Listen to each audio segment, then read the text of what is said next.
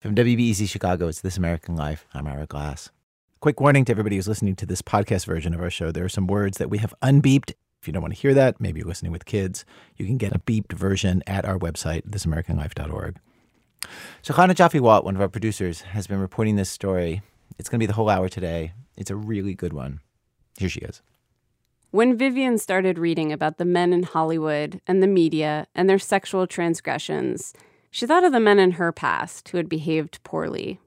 The man who assaulted her in her 20s. And the others. A few unwanted kisses over the year. I mean, truly unwanted, drunken guys just sort of pushing themselves on me. And, you know, the usual array of jokes and comments and this and that.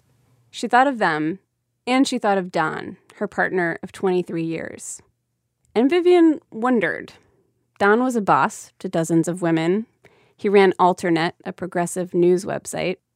And he was a flirt. It was easy for me to imagine that Don had missed unspoken signals of being a little too present, a little too close, a little too eager, a little too, those kinds of things. She'd seen it. She'd seen Don's attention make women uncomfortable at parties, in restaurants. And what would end up happening is I would catch her eye. And we would roll our eyes together like, oh, God, men. There would be a sort of a bond there, and it would go, and things would go on. This is like Don flirting with some woman in front of you. Yeah, he was a flirt. Yes, I knew he was a flirt. I also really knew that didn't have anything to do with us. That had to do with the need for attention. Did you feel embarrassed by it? Of course. But it would pass quickly. It was usually very easy to move things along. Then I could step in, I could step between, I could, engage her in conversation, whatever, right? Would you talk to Don about it? Rarely. Because I didn't think I'd be believed. Yeah, by him? By him. I think he'd sort of laugh it off and say, oh, you just don't get it, it's all in fun. Which I do think was his attitude. Which I know was his attitude. So, a couple months ago, when Don told Vivian that BuzzFeed News was writing a story about him, Vivian was not surprised. People who used to work for Don at Alternet were accusing Don of sexually harassing them. Vivian read the article. A number of women detailed encounters with Don, unwanted advances, inappropriate touching, sending them explicit emails. Vivian recognized Don in some parts. Others felt like they were describing a person she'd never met. Mostly, she had a particular experience reading that story that actually had nothing to do with Don. A memory came back to me from when I was 28 that I'm sure I hadn't thought about since it happened.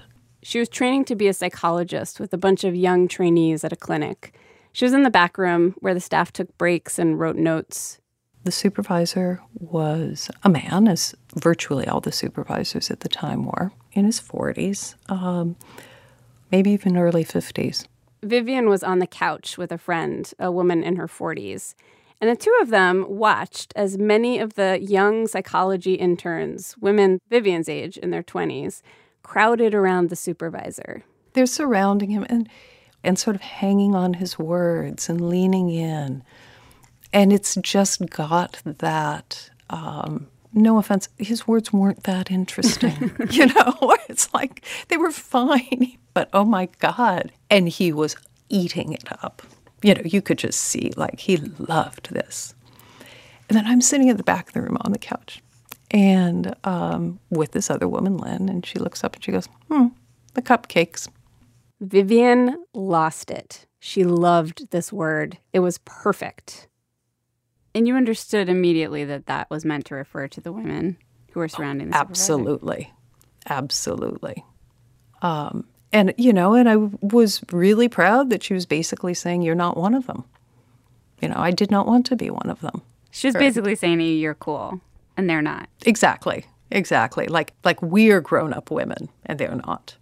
Oh, good, yeah, that's who I want to be. That is where her mind went, reading about her partner of 2 decades in the news. The cupcakes. Vivian felt full of regret. She regretted her contempt for the cupcakes. She regretted her acceptance that this was the way it would always be between men and women. Men would have power, and women would have to deal with that. What I found so interesting about this was for Vivian, learning the news about Don sparked this memory that was not about Don. But in some ways, it felt like it had everything to do with Don. It explained something to her about who she is and how she is, and choices and assumptions she's made in her life. Now I want to tell you about another group of people I've been talking to. The women who worked for Don, including women who say they were harassed by him. I talked with them, and they each told me their Don stories, but they also did the same thing Vivian did. They brought up specific experiences from their past, things that happened years ago. Because for them, that stuff in the past feels related to their experiences with Don.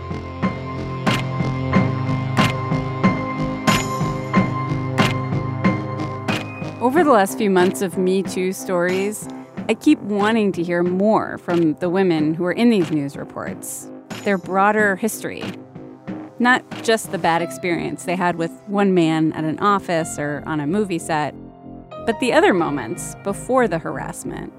Because there is no Me Too moment that is actually separate from the rest of our lives. So today's show, we're going to do that. 5 women tell their stories. Vivian and 4 women who worked for her partner, Don Hazen, over the course of many years at different times with a wide range of experiences. We're going to hear from each of them one at a time about their experiences with Don and their experiences before Don.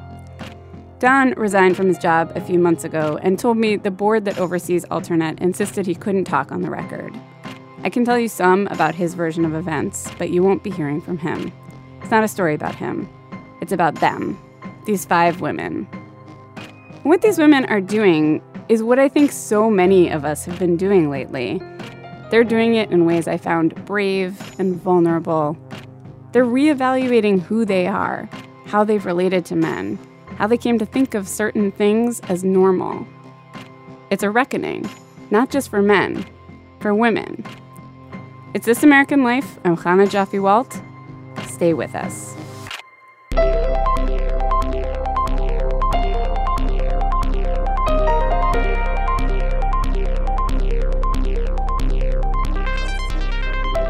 This is probably evident by now, but just to say we will talk about sex in this show, not just its existence, but some of the specifics. And there are some moments of abuse.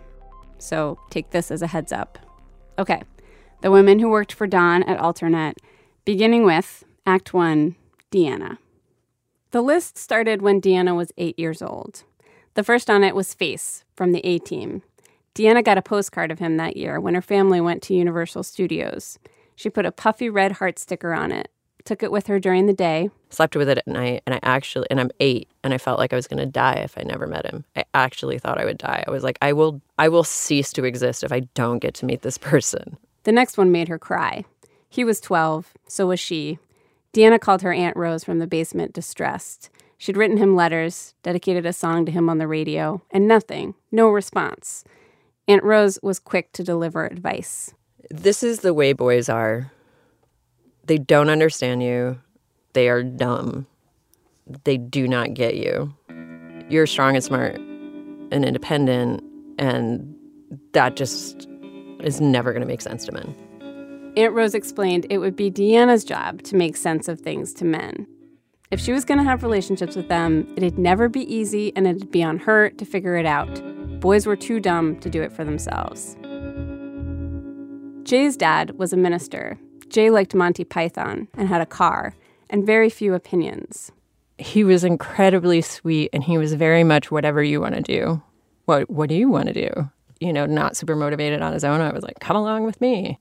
When Deanna went away to college, Jay said, I'll come too. When she broke up with him, his mom called her mom to ask if there was any way they could get back together. Chris worked at the dollar store in the mall. Chris wanted more from his life. Deanna was 19 and got him a job on the other side of the mall at a Sam Goody she used to work at. She wanted more for him too. He was funny and moody, and he was the first person Deanna had sex with. Mark wanted a job in film or TV, but nobody wanted to give him film or TV jobs. It was his idea to move to New York, and once they were there, Deanna got a job first as a bookkeeper. Mark got no job. She called his friends' friends, and found Mark an IT job, which he hated, so she found him another job at a magazine, and he worked there for the next 10 years. Deanna moved out 3 weeks before 9/11. There was the German, the Israeli with the burger joint. Men seemed to want wives, and Deanna didn't want to be a wife.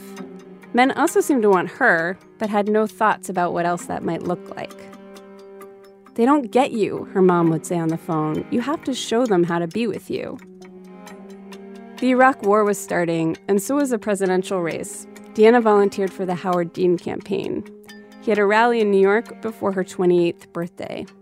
And while she was at the rally, this guy comes up to me, and he's got a reporter's pad, and he said, hey, after he's done talking, can I talk to you? And I said, sure. And he said, you're a volunteer? I said, yeah. And we talked for a really long time, and I actually got into an argument with him about Dennis Kucinich. He was pro. She understood, but come on, that guy could never win. And then he said, well, can I have your email address? I'll send you the article when it's done. And I was like, sure, what are you writing for or whatever? He was like, oh, I'm the executive editor of Alternet. Don Hazen. Alternet was not a major publication, but Deanna knew it. She read it all the time. The next day, Don sent her his article, very pro-Dean, and a personal note to her. See how much you influenced me already. And I was like, well, that's cool. I just convinced this, editor guy. That's awesome. I was like, that's really cool. What made you change your mind? It started up this email conversation. He asked about her. Was she hoping to get into politics? What was her job? Did she like it? What else did she want to do? It seemed really kind and a little bit flirtatious, but I was fine with that. I liked having this super interesting, compelling man interested in me. Don lived in California, but had an apartment in New York for work. Deanna couldn't quite guess his age. She thought maybe mid-40s. He was 56. He'd be coming out to New York again. Did she want to get dinner? I kind of figured it was a date, and I did feel flirtatious with him. I did feel like, ooh, this is fun. It was fun. He walked her home. They talked about the party she was planning for her 28th birthday, where she should have it. They made out outside her apartment. And the next day, Don asked her out again, dinner, and this time back to his apartment. They were making out, got naked, and when she felt him push inside her, Deanna was startled. It was abrupt, and he wasn't wearing a condom. In Deanna's experience, someone always went and got the condom. That had never happened before. She felt slow, like she was floating in a silent conversation with herself. Should I say something? I think it's okay. I mean, I don't really want to stop things. He's older, she thought. Guys like that aren't getting around. Be nice to him. You're on birth control. You're not getting axe murdered right now. You're having a good time. You're fine. All right, let's just do this. It was new and adventurous, and that's who Deanna wanted to be. Plus, she felt powerful in that moment. This is something that I am bestowing upon him, this youthful gift, this youthful body or something. I did feel that way, and kind of like I was doing him a favor, and he seemed very grateful, and I'd not had that experience before. With 25-year-old boys. No, as it turns out, different, real different. So yeah, I definitely felt like this was a rare thing for him. Uh-huh. She thought about the condom thing again on the way home. Deanna's story about Don, that he was a good guy, a grown-up, self-actualized man who was taken by her, was also a story about herself. She was powerful, interesting, could change his mind on important issues. The fact that he never even thought to ask about protection. It just didn't make sense. And so my default was to trust that it was going to be okay. It did not make sense to me, and I made sense of it. And that carried through the entire relationship.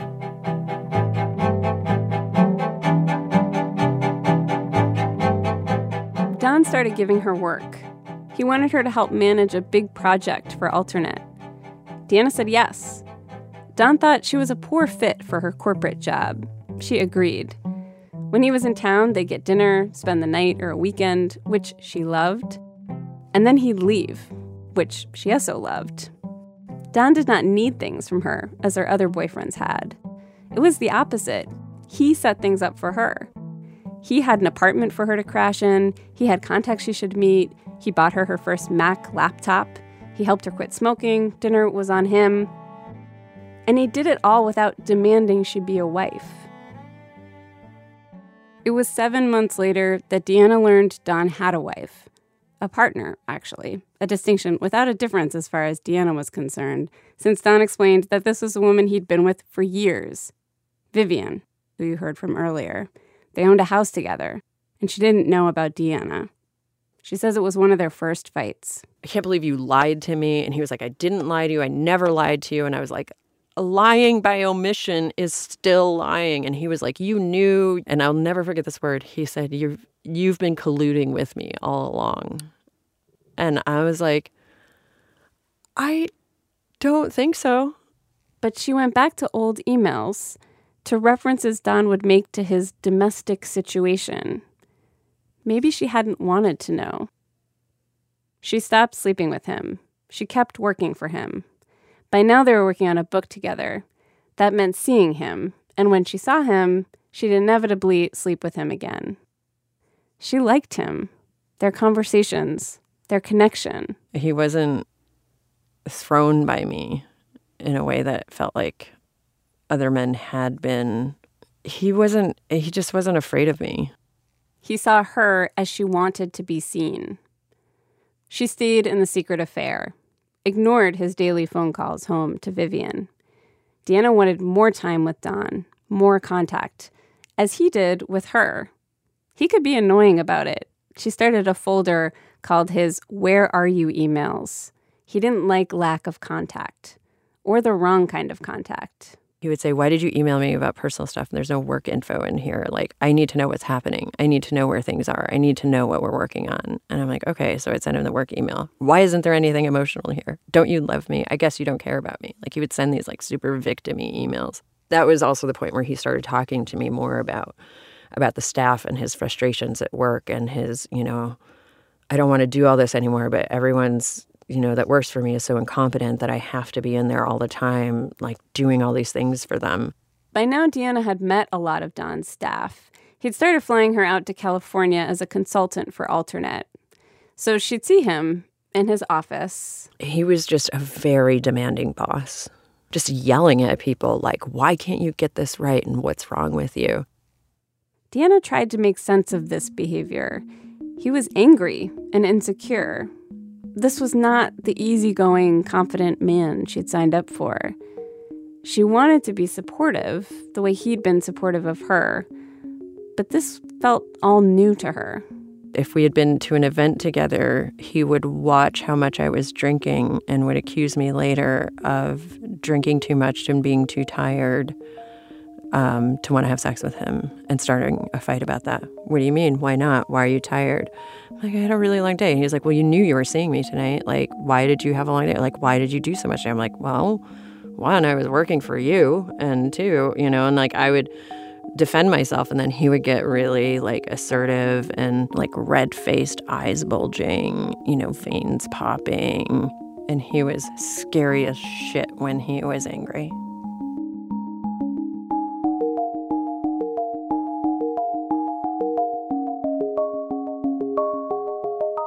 Deanna started giving in to sex. Not, I don't feel like it, but I love you sex. This was sex to end a fight. Having sex could shut down the behavior that was not making sense. The parts that did not fit into Deanna's story of a powerful woman who was having adventures with a man who was not challenged by her power.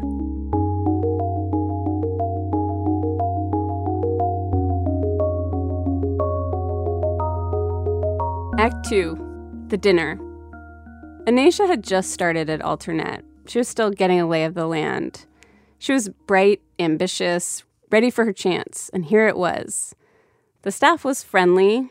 The boss Don was too, sometimes. Don was a very, very mercurial, very, very moody. Sometimes it would be like compliments and praise. Other times he would be like furious about the pettiest thing. But she generally escaped his anger. Anisha learned early how to anticipate his moods, keep it professional. She kept her distance. A couple months in, the whole Alternet staff got together for some meetings. Everyone came. Don flew a couple people out from New York, including a consultant for Alternet named Deanna. Anisha didn't know Deanna really. She seemed nice. After the meetings, they all went out to dinner, and Anisha saw that Deanna was sitting next to Don, but made nothing of that. It was Anisha's colleague, Laura, who noticed it first. Here's Laura. And during that dinner, I glanced over and noticed that she was cutting up the meat on Don's plate, like his steak or something. And I was just like, what? I was just like, what is happening? This is so strange to me. Cutting his meat like she was leaning over his plate? Yeah. Yeah, they were sitting right next to each other in a tight, it was a big table, but a crowded restaurant. So they were sitting very close together. And she was just like leaning over like it was her plate. But it's not normal. It's just not normal. It's just like, why would he need that? Why would she need to do that? Why was he letting her do that? Did he ask her to do it? I don't know. Yeah, there was something about it that was just very profoundly disturbing. Oh, it was so weird. Oh, she's like cutting his meat for him. Anisha eventually noticed it too. And she could not figure out what is up with this woman. I just don't understand this dynamic. Like the manual I had constructed on how to like navigate and deal with Don, I was just like flipping through all the pages. I was like, nope. What? No, I have no guide for this to where to place this behavior. Laura couldn't place it either. There's really no rationalization. I could think of no possible reason for that to be a thing happening right at that moment that made sense beyond their sleeping together, but it still didn't make sense. After that dinner, Laura and Anisha left and never mentioned it. They didn't talk to each other about it or anyone else in the office. Anisha says it just didn't feel like fun office gossip. It felt like something she didn't want anything to do with. She didn't know anything about the woman sitting in that chair next to Don, but Anisha had always known she did not want to be in that chair.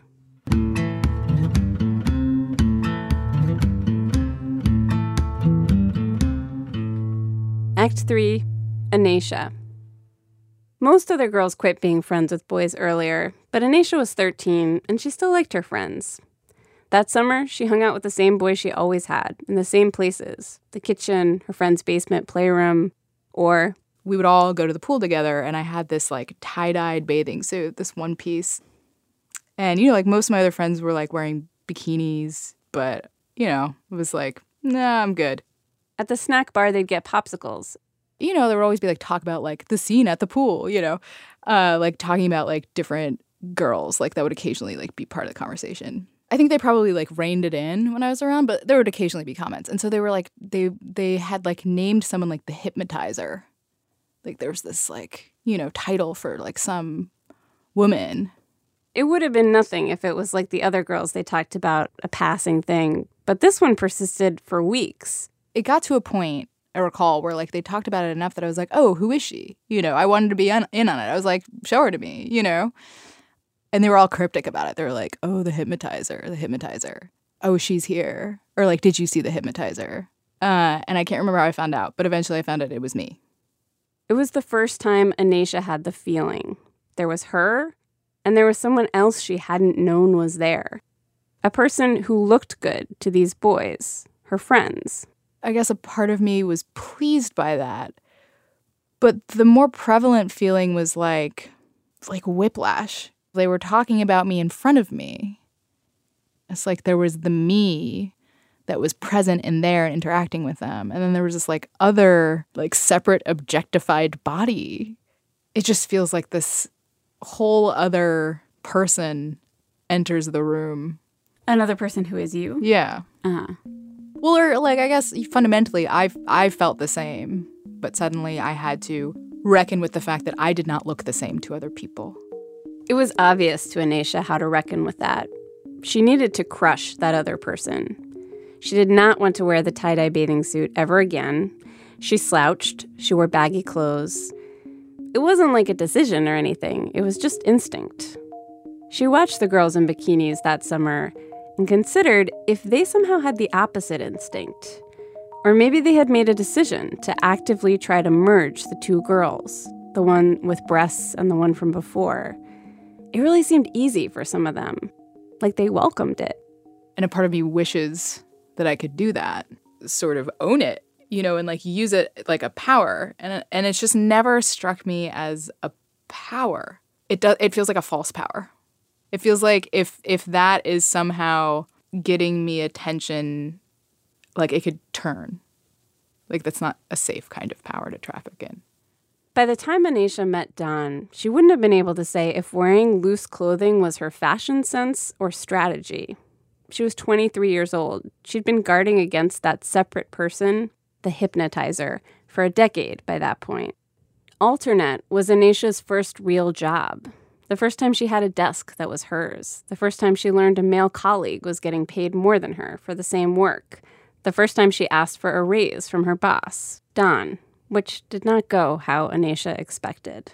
Yeah, so I build this whole case and I get in there and I'm nervous. I, have my opening foray where I'm just like, I've been doing X and Y and the quality of the work I've been doing, I've been working really hard. And I'm like, it's hard to survive in this city on such a low salary. And he just latched on to that. And he kind of leaned in and was like, oh, are you having trouble paying rent? And I remember that so specifically because it was my rent.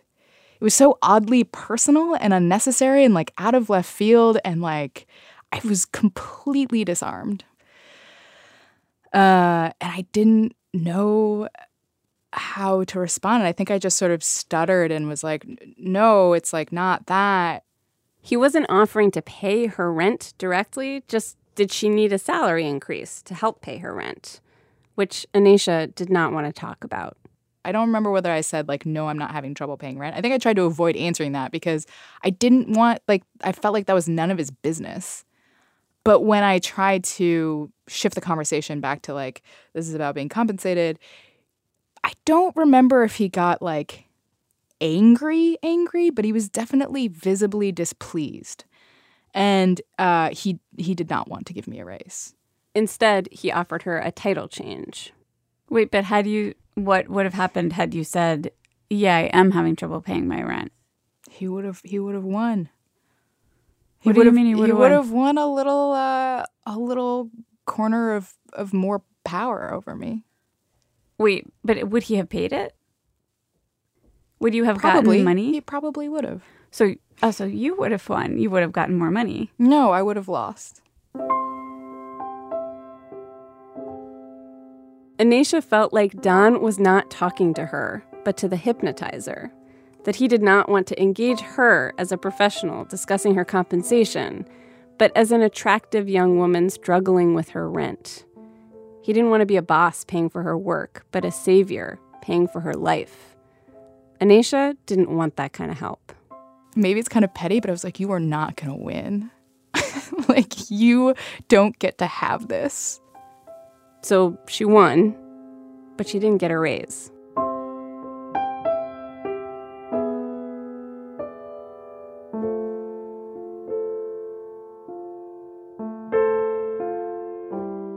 Act 4, The Cliff.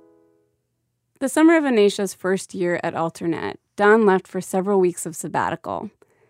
A friend had offered Don the use of his vacation house in Big Sur, California. He headed out and wrote Deanna, asking her to join him. It's the cliff of the universe, he wrote, what someone calls the greatest meeting of land and sea. Deanna wrote back, bring me soon, please. Don flew her out, picked her up from the airport, and they drove to the house together. We went to bed and started fooling around, and he stops and he says, we probably shouldn't have sex. And I said, how come? Don said he had an STI, a sexually transmitted infection. He'd had it for a long time, hadn't had symptoms in years. And I was just started, like, I actually got dizzy. I'm like, hold up, what? Wait. We have been having sex without condoms for 2 years, and now you're telling me that you... And he was like, it's not a big deal. I've had it since I was 16. And I was like, it's definitely a big fucking deal. And I got really angry. Like, I cannot believe you would risk my health this way. And like, da-da-da, this is really fucked up. And he was like, why are you getting so upset about this? This is not a big deal. And I was like, yes, it's most certain. This is an STI. Like, and he's like, cannot understand why I am upset at all. Eventually, Don did seem to get that Deanna was upset and began to comfort her. She calmed down, wanted to go to sleep. He started wanting to fool around again. You're kind of not up for this right now. Like, this all feels... And he was like, well, we don't have to have sex and whatever. And then he was like, we can have anal sex. And I was like, blink, blink. No. She did not want to do that. And we were naked in bed. He was spooning me, and he made a move like he was going to penetrate me. And I jumped up and yelped, what the fuck? And I was like, what are you doing? And he was like, what do you mean, what am I doing? I'm just, like, I want to be with you. I want to, like, And I was like, you're starting to pressure me, and it's starting to make me really uncomfortable. This is messed up. And he flipped out. He stood up, and he just started screaming at me. He was like, how can you say that? How can you say that I'm pressuring you? I am the most feminist man you know, and you know it, and that's fucked up. So he starts screaming at me, like the eyes bulging, like the red... He's screaming, I am the most feminist man. Yes. And then the bedroom was sort of right on the other side of the kitchen, and he goes into the kitchen and just starts slamming stuff and like throwing stuff, and I'm just hearing shit smashing in the other room, and I am naked in some dude's bed in fucking Big Sur. I don't know how to get out. I'm sorry. And it eventually just stopped. I just sat there the whole time like I didn't know. You were in the bed? Yeah. I just stayed in the bed. He came back eventually and slept with his back to me, which was like his cold shoulder move. And I just laid there thinking, like, I don't know what's going to happen next. Because I really didn't want to challenge him. I just had to start making sense of everything around me and being okay with everything. So if you're not going to challenge him or talk to him about it, then how are you going to make sense of it? Shut this out. Don't think about this again. And do whatever you can to not make it happen again.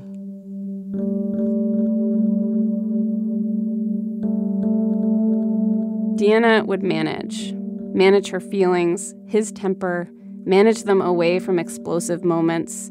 This is what it meant to be close to someone. Managing a relationship was a role Deanna had practice in. It made sense to her. I have been told my whole life that I was going to have difficult relationships with men, that none of this was going to be easy, that they warned me that this was how my relationships were going to be. They were going to be very difficult and challenging. And so this was like, okay, that was how it was going to be for me.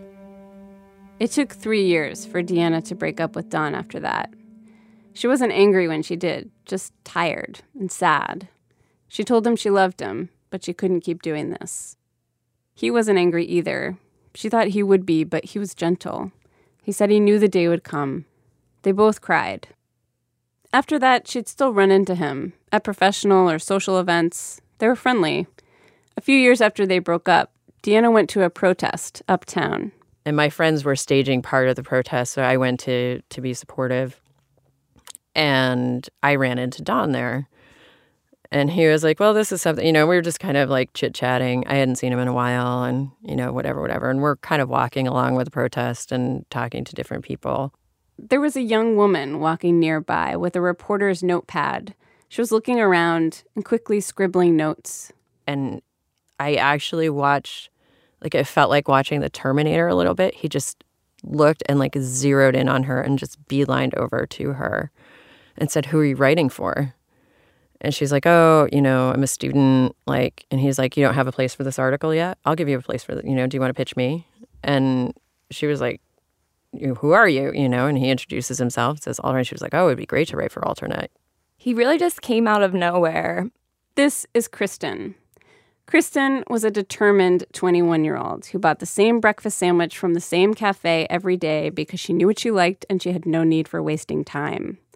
Kristen had never actually heard of Alternate, but she knew she wanted to be a reporter, and this guy had a business card, and she didn't. I was a journalism student undergrad at NYU. Don told her to send him her article, and if it was good, he'd publish it. Kristen said she definitely would. Deanna was off to the side, watching. And I got so mad because it just seems so gross. And I heard that tone of voice, and I had remembered how he had said things like that to me, like, "I'll give you a job, I'll help you, I'll support you." And I got so angry. I just looked at him, I was like, "I can't fucking believe you." And he's like, "What?" And I was like, "I'm out of here. I'm done."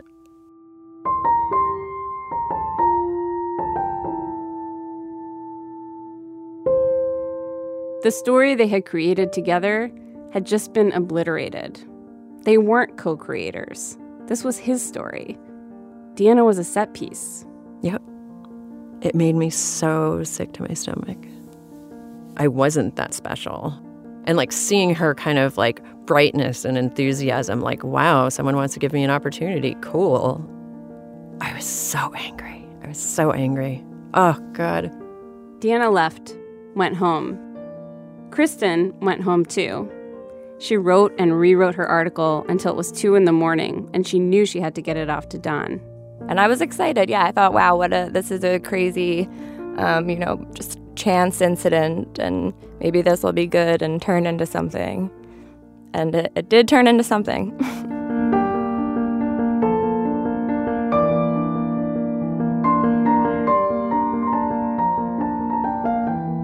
Coming up, the story starts over, but it's going to go so differently next time. That's in a minute from Chicago Public Radio when our program continues. It's This American Life. I'm Chana Joffe-Walt. Today's show, 5 women. We wanted to take one of the Me Too stories where you hear about encounters women have with men who abuse their power in the workplace and expand that to look at the lives of the women before that encounter. And we're telling the story of several women who worked for the same person, Don Hazen, at Alternate, over the course of 13 years. So we met Deanna and Anisha, and we just met Kristen, the student at NYU. Kristen is going to come back. You need to meet someone else first. Act 5, Tana. Tana was asked to have an opinion about Anita Hill. It was 1991, and she was in the 3rd grade. Her opinion was that it was wrong, because she knew that was the opinion she was supposed to have. The opinion Tana actually had was not one she imagined the adults were asking for. I remember thinking that it wasn't that big of a deal, but I think that my natural instinct, and I mean, again, I was a child, was maybe people are freaking out a little bit too much. Maybe everyone should be a little bit more chill. By 10th grade, she was stronger in her conviction. She knew about sex, and she knew about feminism, and she believed that if Monica Lewinsky wanted to have sex with someone, or blow them, or whatever actually happened in the Oval Office, that was her choice. Men had been allowed to follow their bliss forever. They went a little too far, but that had been corrected, and now Tana could see things had swung too far in the other direction. Oh, nobody can have sex anymore. That's terrible. That was the impression I got. I just envisioned the U.S. workplace as, a bunch of bureaucratic, fun-hating HR people taking you to jail if you said someone looked nice. One of her first bosses was Jeff. He ran a shop in town. Tana had just started college, but it was summer, so she spent most of her days at the shop. And he would always tell me these awful things about his wife, where he'd say, she's so beautiful when she walks down a restaurant, all men, whiplash to check her out, but I'm just sick of her. Want to go out to dinner? Can I get you a sandwich? You're so tiny. Can I grab your waist? He definitely tried to physically grab me a lot. It was irritating, but Tana tried really hard not to show it because Jeff was middle-aged, miserable. She'd heard his wife kicked him out. A coworker said he found Jeff in the shop one morning, waking up surrounded by beer bottles. He made Tana uncomfortable, but he was so pitiful that it felt unreasonable to attach any value to her discomfort. Like when her friend at work, a guy her age, told her, "Jeff always talks about you. It's really creepy."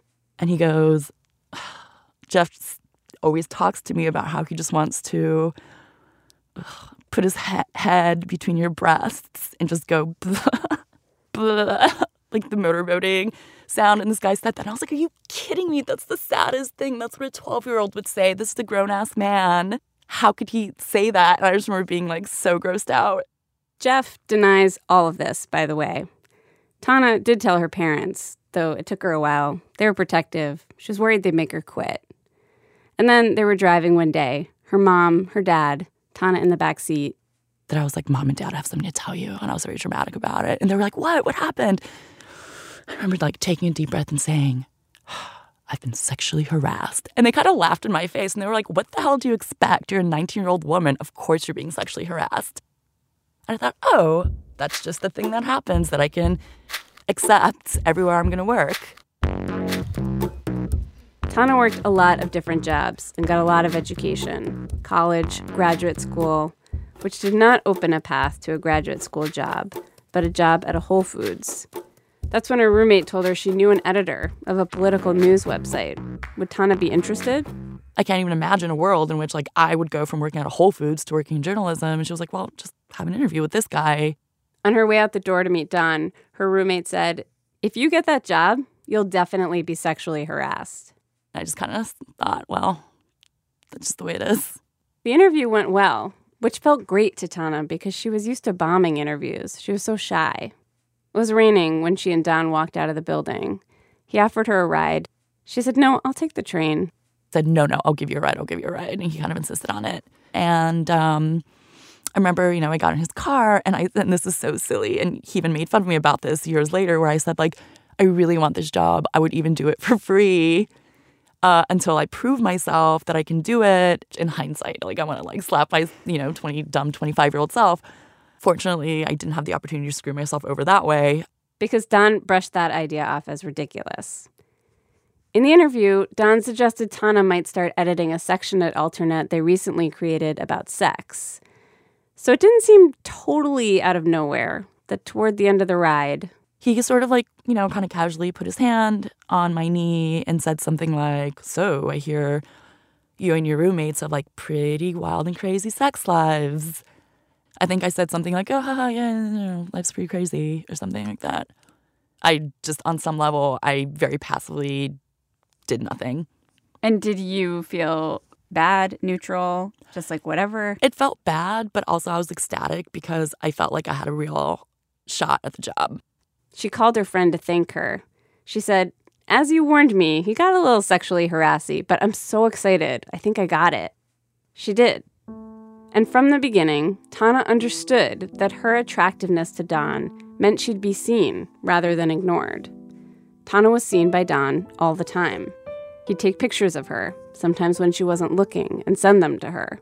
He was generous with his attention and controlling, usually at the same time. There was no way to tease the two apart, and she accepted them both. He appreciated her legs, which he told her. He did not seem to love her personality. So I remember once we were at lunch, he was like, "Tana, what do you have to say? You can't even talk." And I was really sick, so I kind of like coughed a little bit because I had the flu or something. And I remember he, in front of everyone, fake coughed. He was like, "All you do is ever cough. That's all you ever do. Is that the only thing you can ever even say?" At a party, Don rubbed Tana's shoulders and asked if she wanted another drink. When she said no, he grabbed Tana's wrist, twisted her arm, and pushed her into a table. He had to be physically separated from her. He apologized later, and she forgave him easily. Don was old to her, pervy, but again, sort of pathetic. It felt inappropriate to read him as anything else. I remember there was one woman in the office who started freaking out and crying because Don told her that the color of her shirt looked nice on her. And my reaction was like, all right, everyone's being hysterical here. Like, it's a nice colored shirt. Like, chill the fuck out was my inner thought. There was another woman who was really funny, actually. When she found the porn printed out in the printer, she sent this, we were all like giggling about it because we all knew who it was. Like, it was so obvious. And she sent this hilarious email to all of editorial that was something to the effect of, whoever decided to print out porn in the office, please abstain from... Wait, who did print out the porn? It was Dawn, obviously. One of Tana's coworkers, another young woman, quit because of Don's bullying. Like, survival of the fittest. Like, I can handle the bullying and the sexual harassment. She couldn't. Did you feel kind of proud of that? Yes, I did. Like, I can take it. Tana was the cool girl who could take it. She was comfortable in that role. It gave her more power, professionally, to have the attention of the most powerful person in the office, even if it meant accepting the attention that was not professional. Like when Don kept telling her he wanted to buy her a black cocktail dress he thought would look great on her body. So I just thought it was really kind of sad or bittersweet or semi-pathetic. He thought I needed for him to buy me this dress when I could have just bought it myself. And midway through that indignant thought, Tana felt guilty. Don wanted to be generous, to be a wealthy, charming man who could give her beautiful things. This was not the way she saw him, which made her feel bad for him. And then I actually did end up buying it. And this is where I wonder, like, was I not clear enough about setting boundaries? So I bought the dress. I told him, oh, yeah, guess what? I bought this dress because I have $90. Don seemed pleased. But then she didn't like the dress. She didn't like the way it fit her, which she told him. And he was like, oh, give it to me. I'm going to give it to my girlfriend. It'll look better on her because due to years of yoga, she has curves and muscles that are in separate places than you do. Whoa. That's crazy, right? That's pretty crazy. Okay. When you say, like, this is where I feel, like, confused about, what is it that you feel confused about? If I didn't set clear enough boundaries to more clearly communicate that this exchange made me uncomfortable. That's what you're supposed to do. You say no. That first time Don drove her home and put his hand on her knee, Tana did not say no. Instead, she entered into an unspoken agreement between cool girl and flirty boss. He'd look after her career, and he'd flirt with her while he was doing it. The rules were clear to Tana. You don't say no. Saying no would destroy the agreement from which both parties have something to gain. You don't ask, why'd you want to buy me this dress? You don't say, please don't rub my back, or please stop taking pictures of me. You don't reply when he says by email what he wants for his birthday is sex with a mysterious blonde woman, and then adds, or you could just put on a wig. When Don asked Tana to his New York apartment for meetings, she followed the agreement. She said nothing. There was no office in New York, so it was easy to pretend this was appropriate. And one night they met, they talked about work, and then Don wanted to keep hanging out. It was getting kind of late, and we were drinking, and he was like, hold on just 1 second. I'm like, oh my God, what's he going to come out with? Comes back out, runs back out to the table with a paper bag filled with photographs. And he says, these are photos from my past. So he starts like showing me all these old photographs from the 70s and 80s. And they're like basically almost exclusively of like very conventionally beautiful blonde women. So he's like, this was my ex-girlfriend at this point. This was my ex-girlfriend at this point. I was like, all right, cool. A lot of blondes. Like, I don't know why are you showing me this stuff? And then he like gets to a photo and then he says, and this is an artistic photograph of my penis. And he hands me this photo and it's like a black and white photograph of an erect penis. And he just did it so casually. I just kind of look at it and like hand it back to him. And I'm like, my God, did my boss just show me a picture of his dick? And I was like, yeah, he did. This did seem like a violation of the agreement. I mean, it was an artistic picture. It was black and white. It was from the 70s. I mean, I definitely didn't say, hey, you know what I'd love to see right now? A picture of your erect penis from the 70s. Like, it was definitely not the most appropriate thing to do to a female subordinate. Right? Right. Yes. Right. That seems very true. Are you still like doubting if that was appropriate or not? It was obviously inappropriate. I definitely didn't enjoy the experience. I told a million people about it contemporaneously. Like, hey guys, guess whose dick I just saw against my will, like right now. But also, we were in his apartment and it was late at night and we were drinking. It just seems like a 60-something-year-old man who's in charge of, 25 different people should just kind of know that you don't show a young female subordinate a picture of your penis, even if it is from the 70s, even if it is late at night, and even if she doesn't say, hey, this is wrong. Like, there are certain standards of behavior that seem like they should be obvious to everyone. But it seemed like they were not obvious to Don. Don seemed to think it was appropriate to show her that picture. So Tana thought maybe there was no unspoken agreement between them. Maybe the agreement and the boundaries of that agreement were something Tana imagined on her own. In the beginning, as a new employee with no experience, Tana's power was her attractiveness to Don. She'd tried to use that to her advantage. It was the same power that Anisha did not want to use when she asked Don for a raise, the power of the hypnotizer. Tana engaged, Anisha did not. It cost them both in different ways. New people came in to Alternate, and Tana trained a lot of them. Many of them were young women. And one of them came to Tana and said, we've got to do something about Don's behavior. And I said, are you kidding? Like, you're not going to change anything. Like, I don't think it's a good idea. I can't do this. Tana felt for this woman, but she did not understand her and why she thought anyone would care about this.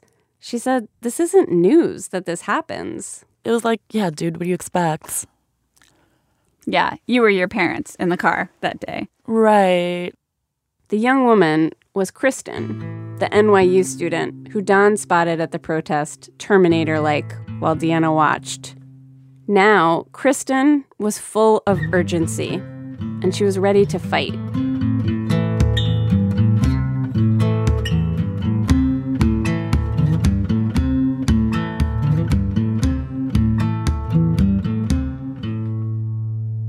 Act 6, Kristen. Kristen was 13, and she got a note. Well, she never actually saw the note, even though it was apparently written to her. It was intercepted by a teacher, but she knew what it said because everyone in school knew. It was from the boys' lacrosse team. Dear Kristen, you have nice boobs. You should use them. Kristen remembers how absurd it seemed, and laughing with her friends at the note and the boys. Use your boobs. We were like joking about it, like better put them to use. Like, the boys lacrosse team needs them. Like, ooh, what do they want to do with them? Like, how could you use my boobs on the lacrosse team? It was just stupid. One of the boys who signed the note was Kristen's boyfriend, but the two never talked about it because they never talked, because they were in 7th grade, and that's what it meant to be boyfriend and girlfriend. The guidance counselor came for Kristen in the middle of class. They walked to her office, and she asked Kristen what she thought of the note. And I was like, I don't know. I think they're just like being stupid boys. And she was like, you're a victim of sexual harassment. And I just remember being like, feeling really weird that she said that to me because it sounded so serious. And I just like, can we just let it go? Like, one of these guys is your boyfriend. What does he think that this is cute? And I was like, I don't know. I don't even know him. Like, he's an idiot. Like, he's not going to be my boyfriend anymore. And then I felt like she was angry with me because I wasn't like freaking out about this letter. But like, that's how I felt. You were like not performing victim of sexual harassment correctly? Yeah. I was just like performing like child in a room.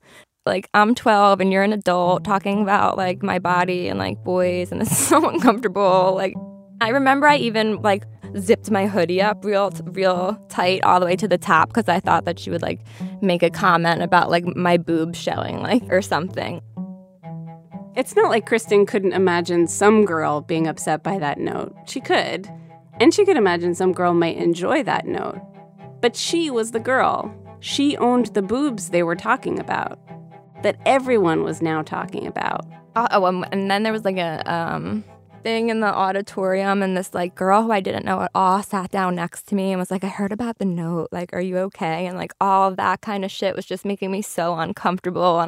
I was just like, yeah, I'm fine. Like, I didn't care. What I remember caring about, well, the guidance counselor for not just letting it be a stupid kid thing and making it into like an attempted rape or something. Is that how it felt? It just felt like they wanted me to cry and act like it was the worst thing that ever happened to me, and I was so violated. When Kristen was raped a few years later, it took her a while to use that word. He took advantage of me, is what Kristen said at first. When that didn't feel right, she said, he's an asshole. But that didn't seem right either. She had no word to summarize the experience. Something that I didn't like, that was wrong, but it wasn't what I imagined rape would be like, and it wasn't as scary as I thought that it would be. She was at her friend's house for a party. It was late. People were going to sleep. And she climbed up to the top of a bunk bed to get away from an older guy who was creeping her out. Kristen was drunk. She remembers her face felt numb. She remembers hearing someone banging on the door, which she later found out he had locked before he climbed up into the bunk bed and took her clothes off. She said no, but he had sex with her anyway. Sex. That didn't feel like the right word either. Kristen noticed her friends doing the same thing, describing their experiences with boys in different tones and different arrangements. And then there was the friend who wouldn't say anything at all about what happened, except she was upset and didn't want to talk about it. And eventually she did explain. He said, "Can I just put it in you for a second?" Her friend said no. He did anyway. That's when Kristen said she felt like she had an understanding to share. All those times when we were mad at those boys because of what they did to us, we were mad because they raped us, you know? And there was like several of my friends where it took us a really long time to like put the word to it. When she added them up, all their experiences, Kristen felt like boys were aiming their behavior so it would come in just under the line of something that had a name. Like they're playing a game to see what they can get away with. That's what I kind of realized from it. Like the way that a guy is going to screw you over most likely isn't going to be he's going to rape you in an alley. It's going to be something that people might doubt. And it's not going to look like the worst examples of things or the most clear cut. And it's intentional. And that's why it's scary. It's like they toe the... Actually, I think maybe they don't believe that what they did was wrong because it doesn't look like what they consider rape. Same as for you. Mm-hmm. Rape. The word was congruent with the way she felt about it. That, she decided, was what mattered. And I think maybe after that I was just ready. I don't know. I wasn't waiting anymore to call something what it was. 4 years later, Kristen met Don at a protest, graduated from college, and accepted a job at Alternate. She was 21, Alternate's youngest employee. Don loved to tell the story of how they met, how he'd found her on the sidewalk. He liked very much that he had discovered me. I definitely got the sense that he liked feeling like he was doing me this huge favor and like I was his protege or something.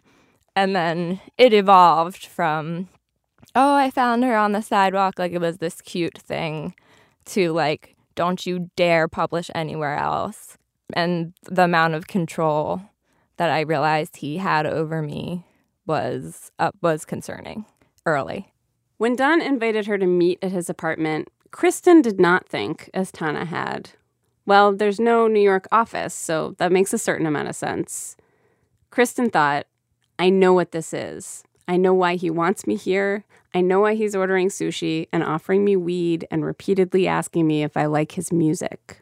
And he wanted me to. He liked that I was young and he thought I was like cool. He was hanging out with this young person who like was having a good time with him. And I think a lot of the like shameless way he would look at or talk about my body was a way for him to kind of force me to see him as a sexual being. Like, I'm not a 60-something-year-old man with no sexuality. And if you think so, I'm going to prove to you that I'm not by forcing you to realize that I do have sexual thoughts and urges, and also they're about you.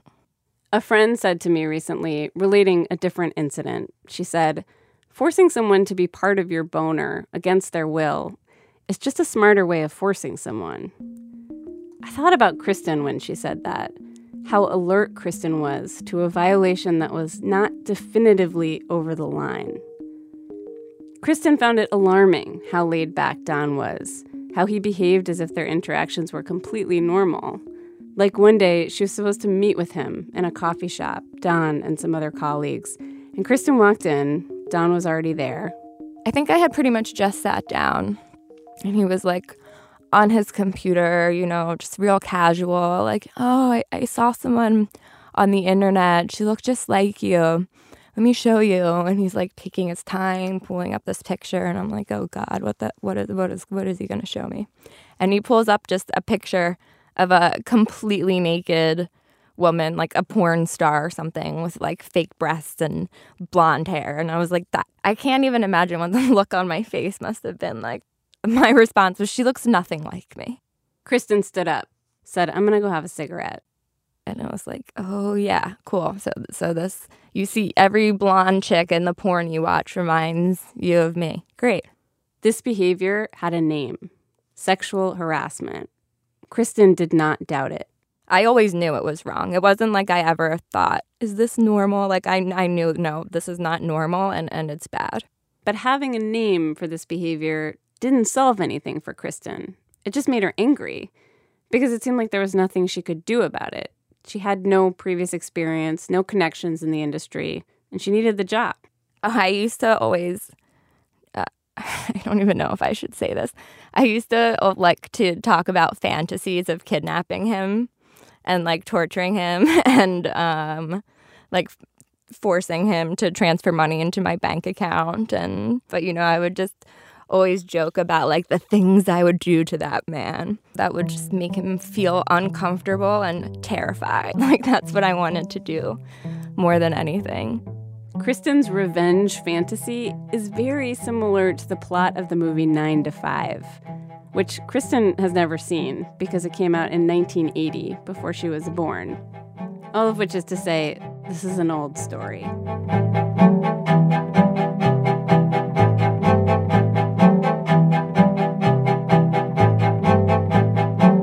Kristen's anger bled.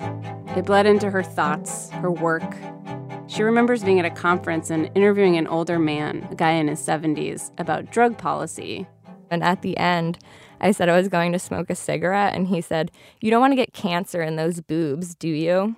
And I was just like, ew, and like just got up and went outside and smoked a cigarette and like told all the people at the conference, like, can you believe that this dinosaur man just said that to me? And it was the same thing I felt like with Don. Like it was this older man who was just kind of like, I'm going to force the fact that I have a sexuality on you. Like I'm going to force you to reckon with it by making you the object of my sexual desire. Later that day, Kristen was walking with her alternate colleague, Jan Frel. Not Don, Jan. Jan was at various points Don's second in command. And we were walking down the sidewalk, and he was on the left of me, and traffic was on the other side of him. And I told him what happened, and he said, oh, well, you must have taken it as a compliment, kind of, though, right? Or something like that. And I just had, like, this image of pushing him into the street that was, like, so vivid. It almost, like, freaked me out. I was like, I came very close to, like, maybe killing this person. But that's how full of rage I was by that point. Like, I was just, like, about to explode. Jan does remember Kristen telling him about this, but does not recall responding in this way. Kristen started talking. She told a female coworker named Lauren about how Don was treating her. Lauren was a bit older, seemed together, but she didn't know what to do. She did have one idea of someone who could help. A woman Lauren actually had just met at a book party. A woman in her 30s who had worked with Don in the past. Her name was Deanna. Lauren asked to talk to Deanna. Deanna remembers. She started telling me about the experiences this new staffer was having with him, this young woman. Deanna hadn't been with Don for years at this point. Lauren didn't know they'd ever been together. But Lauren told Deanna part of what's so hard about this is the new staffer is so young and inexperienced. Don met her when she was a student on the street at a protest. I was like, you've got to be fucking kidding me. I was fucking there. I should have taken her by the wrist, pulled her away with me and said, do not. I will find you another job, you know? And I felt such guilt over that. Deanna began cycling through the moments, all the choices she'd made that she thought were just hers, choices she assumed would only affect her and her relationship with Don. She thought specifically about a call she got years ago, just 2 months after she'd broken up with Don. It was a professional contact who said she wanted to ask Deanna about something serious. And then the woman on the phone said that her organization had put on an event with Alternate, and a young staffer had just complained that Don sexually harassed her. The woman on the phone said to Deanna, "You've worked with Don. Does that sound like him?" Deanna paused to consider it before answering. I have a lot of shame but my greatest shame was, I can't picture him doing something unwanted, was what I said. And so I defended him. And I didn't kind of defend him. I didn't say, I believe this person. But was that true for you at the time, that you couldn't imagine him doing that? No. Yeah, but there was a tiny part of me that wondered if that could be true. And I just didn't want to deal with it. And nothing was ever done. It never went further. Deanna and Kristen went out for drinks. Deanna listened. Kristen talked. Deanna said she wanted to help in whatever way she could. And Deanna prayed that Kristen would not ask her, "What happened to you?" Everything felt like it would blow up. Everyone would know that I was complicit, that I helped him. How could people want to be friends with me after that? How could people trust my professional expertise after knowing that about me? What would my mom think? They're all going to think I'm a fraud, that I'm not talented, that I'm not, that these ideas aren't my own or something. And I would just have to shrink away. Deanna helped connect Kristen with a lawyer. The lawyer told Kristen it would be very hard to win a lawsuit and keep her job. She also said she'd probably need more evidence. And that's when Kristen thought to ask Tana. She knew Don had been harassing her, too. Kristen doesn't remember Tana saying, "This isn't news that this happens." She remembers Tana being kind and saying she didn't want to betray Don. He'd given her a chance and a career when no one else would have. So she said she didn't want to do it. And then what did you do? I just kind of gave up.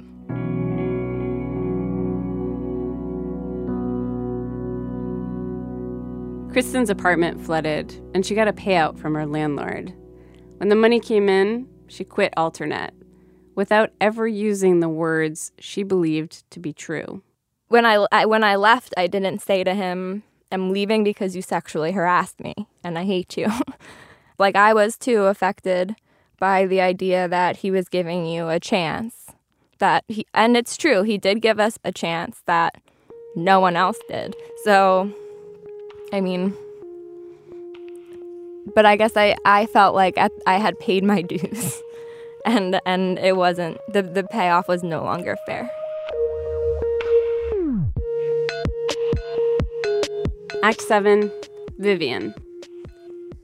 4 years after Tana told Kristen that their experience was not news to anyone, suddenly it was news. A reporter named Cora Lewis at BuzzFeed News reported a story about sexual harassment allegations at Alternate. She talked to Kristen and Tana and Deanna, and she talked to other women you haven't heard from here. Don denied most of the allegations in the BuzzFeed story.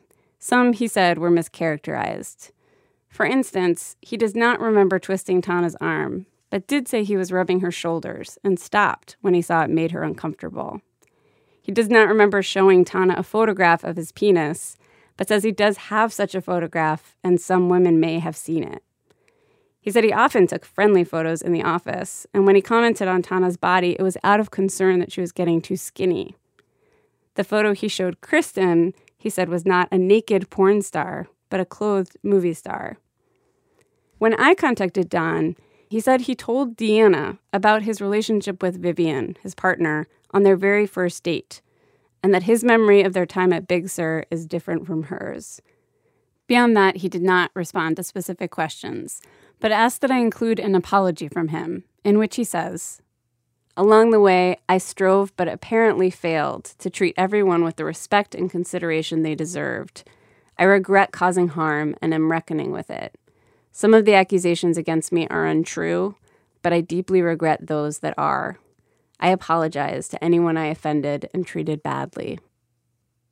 Before the BuzzFeed news story came out, Vivian says Don told her he needed to talk to her about something, to prepare her. Vivian told me she knew what it was. Me Too stories coming for Don. She'd pictured how their conversation would go. When Don sat her down, it was not what she'd imagined. He told her 10 years ago he'd had an affair with Deanna. Oh. And you didn't. Yeah. You didn't. He hadn't told you about it before. He hadn't told. No, this is all.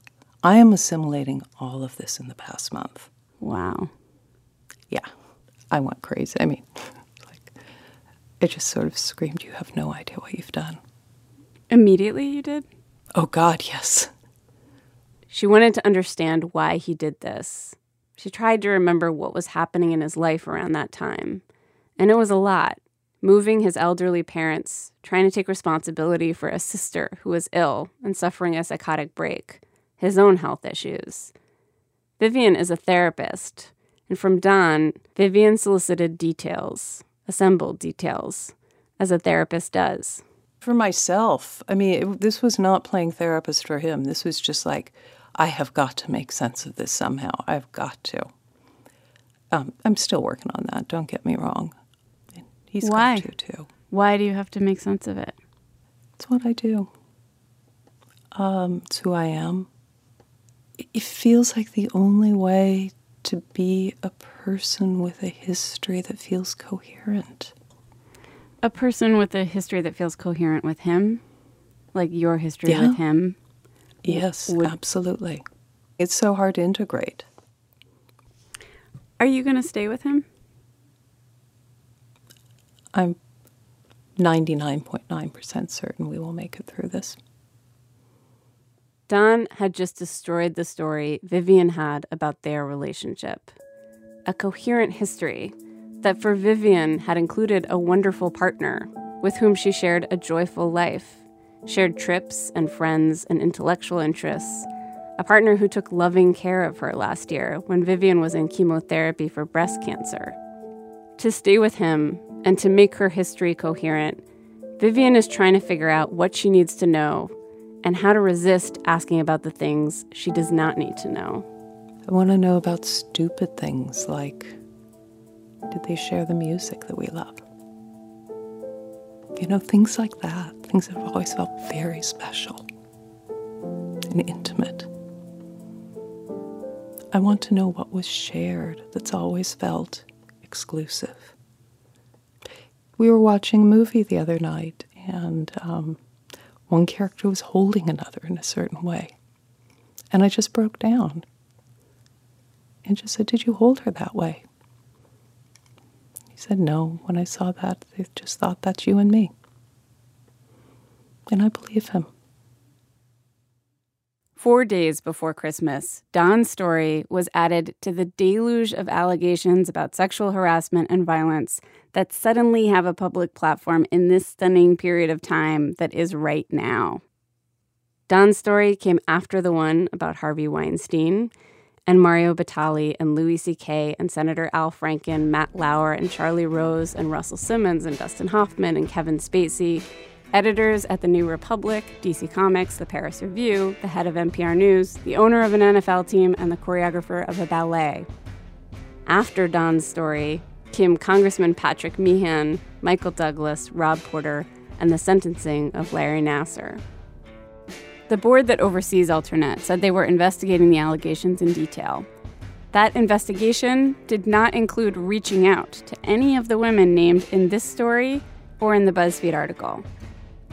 I don't know how you can understand what happened without speaking to the people who are saying something happened to me.